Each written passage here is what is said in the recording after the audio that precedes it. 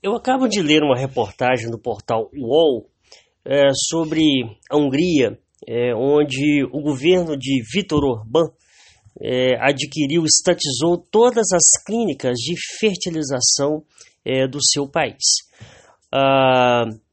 Como já foi amplamente divulgado pela imprensa, o governo de Viktor Orbán é um governo de extrema-direita, é um governo que, segundo as informações que a gente tem daquele país, vem suprimindo liberdades democráticas, e é um país que hoje é praticamente totalmente fechado à imigração. O plano de Orbán, segundo ele, para defender os valores da família, consiste em aumentar a fertilização ou incentivar a fertilização de casais húngaros e, dessa forma, substituir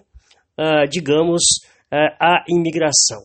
Como ele mesmo afirma, a Hungria ela precisa basicamente de natalidade e não, ela precisa de fertilização e não de imigração. Obviamente que isso reacende, a luz laranja, no que diz respeito às teorias sobre a eugenia, que foram obviamente tão populares ali na década de 20 e 30 e que atingiram o seu auge durante o regime nazista de Hitler.